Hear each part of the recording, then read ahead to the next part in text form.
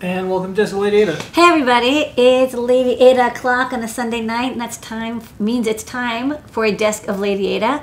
We catch up on all the fun engineering that I've been up to this weekend. We're going to cover some Stemma stuff, some new designs, and then we're going to roll into a great search. Yeah, we have a celebration. We're up to 50 boards. We're already past 50, but this is Stemma 50 time. Going to do some great search. And, we'll talk about some of the things we're up to and more. It's a little bit of a preview. So let's kick it off. What do you got going on? Well, I thought the first thing I'd show off is we got this Portenta board from Arduino, and I found it. It was shipped to me a while ago, but with lockdown and everything, it got lost. But I found it, and I thought I would try plugging in some Stemma boards into it, so that's what I did. Yeah, we got this cable to go from Maker to Stemma. That's right. I can show it on the... We knew we were going to do this. Yes. So this cable, it's just a 5-pin connector, a JST-SH that's on the side of the Portenta, using this beautiful large PCB, and we stock an adapter cable that then lets it plug into any of our Stemma QT boards, like this OLED, and then I've got a IMU connected to it. And what's really neat is that I plugged it in, I installed the Arduino support package for the Portenta, I uploaded the code, and it just worked. Like, I didn't have to make any changes to make the OLED or the IMU work. So we do have these cables, and they work fine with the Portenta. So if you have one and you're like, I want to add sensors, I don't want to solder to this beautiful piece of art, we have a solution. So that's number one. So we also wanted to make sure that whether you have things like Quick or Grove or whatever, we made Stemma. That's why we're celebrating 50th board. There's more. But we wanted to make sure that all these things can work together. That's right. That's why I have level shifting on each board and a regulator. So for 5 volt, if you have that Portenta, you can use Stemma stuff now. Great. So it's a cable. So check the Adafruit site if you want to do that. Okay, so next up, let's go back to the overhead. So I also finally got from DigiKey, I placed an order for a Arduino Shao. So this is a little development board. It has a SAMD21, a USB-C connector. It came with this tin, which I've removed because I was like, well, what's underneath it? I mean, you can't give me a tin, something with a tin without me trying to find out what's under the tin. So it's got a SAMD21G18 regulator, crystal, a couple of it looks like a 402 LEDs. There's no reset button. Instead, there's like these 2 pads that you jumper together with a piece of wire. It's got castellated pads, which I thought was interesting. I've never done castellated pads. And it's a little bit kind of like the same size as the Trinket. It's like a little bit wider. It's a 0.1 inch wider, and it's like 0.2 inch or so shorter, but it doesn't have mounting holes. So that's the trade-off. And also it has a USB-C instead of a micro B. And there's this like cute little adapter board that like connects it to Grove. And we have Grove to Stemma QT cables as well, by the way. One day we should do just cables, all about cables. So I saw this and I was like, I really like this design. I think it's cute. And I would like to make a board that's the same size and shape so I can take advantage of this nice adapter board. So I actually had a design that I had been working on and kind of put aside, which was a Trinket with a Stemma QT cable connector on the end, because I thought that would be really useful. So I designed that like a year or 2 ago, and then I kind of never finished it because it didn't really fit. And I was like, well, I'll just deal with it later because it was Trinket compatible. But this gave me the inspiration to make this new design. So let's go to the computer. Okay, so this is the new design that I've done, and it's the same size and shape as the Shao board. It's got a USB-C. It's got the same, almost exactly the same pinout. I'm using a SAMD21E18 instead of a G18, which just means it's a smaller package and has fewer pins. So you still get analog pins on all of these. There's DAC out, analog ins, I2C, RX and TX. Here, I'll hide the bottom because it's a little less visible. Oops. Hold on. Okay. So you got the analog output, A0, 3 analog inputs, I2C, RX and TX. It's a UART and a SPI port plus 5-volt ground and 3 volts. And then these are also analog inputs. But what I did that was different is I put my familiar favorites on. So I put a reset button. I really like reset buttons. I think they're really handy to get into and out of a bootloader, or your board's acting funky, you press reset. So I like having a reset button. For me, that's kind of like a need. It's not a desire, it's a need. So I put that on there. And then over here, I've got the 4-pin STEMMA QT connector. Just gives you 3-volt ground and then the I2C connection. So that means, again, you can just plug and play, you know, OLEDs and IMUs and air quality sensors and barometric pressure sensors and, you know, all the stuff that we have that is STEMMA QT. And then, of course, you can also plug in Grove sensors with an adapter cable. You can plug in all the SparkFun quick boards. Basically, everything that's 4-pin I2C will just work. And, like, I've noticed that people pretty much do everything over I2C now. Like, they're very happy with, like, oh, I'll just have the display be an I2C OLED. All my sensors are I2C. Good. Especially with the reduction cost of many sensors. You don't need like a DHT22 anymore. You can get an AHT20, which is I2C, works with everything, and doesn't have like annoying bit banging. And then over here, I have an adorable little NeoPixel. So we actually put 2x2 millimeter NeoPixels in the shop in little bags for people to pick up. This is a 1.5 by 1.5 millimeter NeoPixel. I really like NeoPixels. Oh, you got a question? No, just John says, I'm with you with the reset button. There is a certain group of us, and I think it's a lot of Adafruit community members that are like, yeah, if you can fit one on there, please do it. It just I like helps. them. Yeah. And I like the NeoPixel too, because between a NeoPixel and a reset button, you can actually provide a lot of feedback to the user. So when we have our bootloader, for example, one of the things I really like about the UF2 bootloader is you enter it by double-clicking the reset button. So that's kind of nice, because you like click once, just restart your board, double-click to enter into the bootloader. And then the onboard NeoPixel turns green when the bootloader enumerates properly and red when it doesn't. And that's really handy because people don't realize they have power-only USB cables. And so they plug it in and they're like, I'm trying to use the board and it's not running. And I tell them, well, double-click the reset button. Is the LED red or green? And they say red. And I say, you don't have your USB cable's bad. Get a new cable. And they're like, oh yeah, that solved the problem. There's this curse of cables. And then there's just a couple of 042 resistors here, 0805 caps, and that's kind of it. Like you don't actually need a lot to get these SAMD21s running. So the only thing that got dropped in this compared to a Trinket is it doesn't have a power LED. Instead, I'm just going to use the NeoPixel, which is fine. The bootloader will turn on. It'll like be, you know, dim green or something. And there's no mounting holes. But I did try to make castellated pads. I don't know if this is going to work out. So I made like one round pad and one oval pad. And you see like the oval pad gets cut in half. Is this going to come out? I don't know. I sent it to BoardFab and we'll see. And then this is the rendering. What's the accuracy like without a crystal? It's fine. It's when you plug it into USB, it synchronizes over the USB so that it's like perfect. And without, it's within 1%. It's very well calibrated. So Okay. I've not seen anyone need a crystal. Okay, we'll spin the board around and let's Yeah, we're gonna keep moving. keep going. Okay, so that's this board. Cool. USB-C, STEMMA QT. I think I'm gonna call it the Cutie Pie.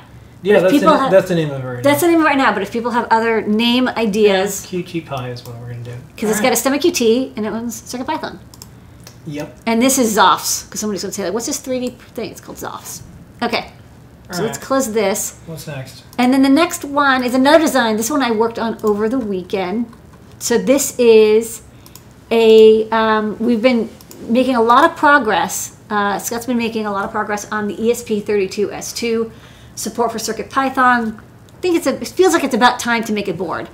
So this is a Metro, and it's got USB-C. It's got the ESP32S2 rollover, so it's Wi-Fi, native USB, DC power, an on-off switch, and I put a LiPo battery socket here with a LiPo charger. I thought for this kind of board, I feel like people will want to use it wirelessly and on battery power. So like I usually don't have battery charging on a Metro, but I added it here. I'm also going to add a STEMMA QT connector. I kind of like forgot, but I'll add it like maybe over here or something. But this is the only place I could put this module. It's kind of big, And you might be like, well, what's so close to the power and like USB-C is going to be okay. It's okay. Like I've done similar designs and had pretty good range. One of the things I do with the power that I have when I have LiPo is I use this cute little circuit which automatically switches to powering the 3-volt regulator from the USB 5-volt or DC 5-volt instead of the battery. So the battery only gets used when there's no other power available, and that like keeps the life of your battery really high. Some very old designs that I did, I would always power off the battery and I'd use like the battery charger to keep it topped up. That's actually not as good for LiPo batteries. So one of the tricks I have here is, there's this diode, and it basically this only turns on when this is low. It gets pulled low. And this, I use the MBR 540. It's kind of my stock Schottky diode. And I actually had to buy a bunch because we were almost out. We use this in a ton of boards, including all our feathers. And when I went to purchase it this week, I found it was out of stock. And that's when I said, ooh, I should cover this on the Great Search. How to find parts when the part's out of stock. Okay. So that leads right in. Welcome to the Great Search with DigiKey and Lady Ada. This is when Lady Ada goes to digikey.com and shows you all the things that she's really good at, including being able to search and find and help people maximize their potential on a search. Yes. All right. Okay. So I'm using this MBR 540, which I've spec'd in my design. A lovely little Schottky diode. It's a 40-volt diode. I use this for a lot of basic Schottky needs. Why is it so high? Because I use it in some boost converters as well, and some of the boost converters go pretty high. So I use up to 40 volts. But when I went to DigiKey, it was out of stock, which is like I've never seen before. But for whatever reason, this is out of stock. What to do when your part is out of stock? This is a good thing to know. Well, first off, if there is a lead time estimation, you can click on the check lead time.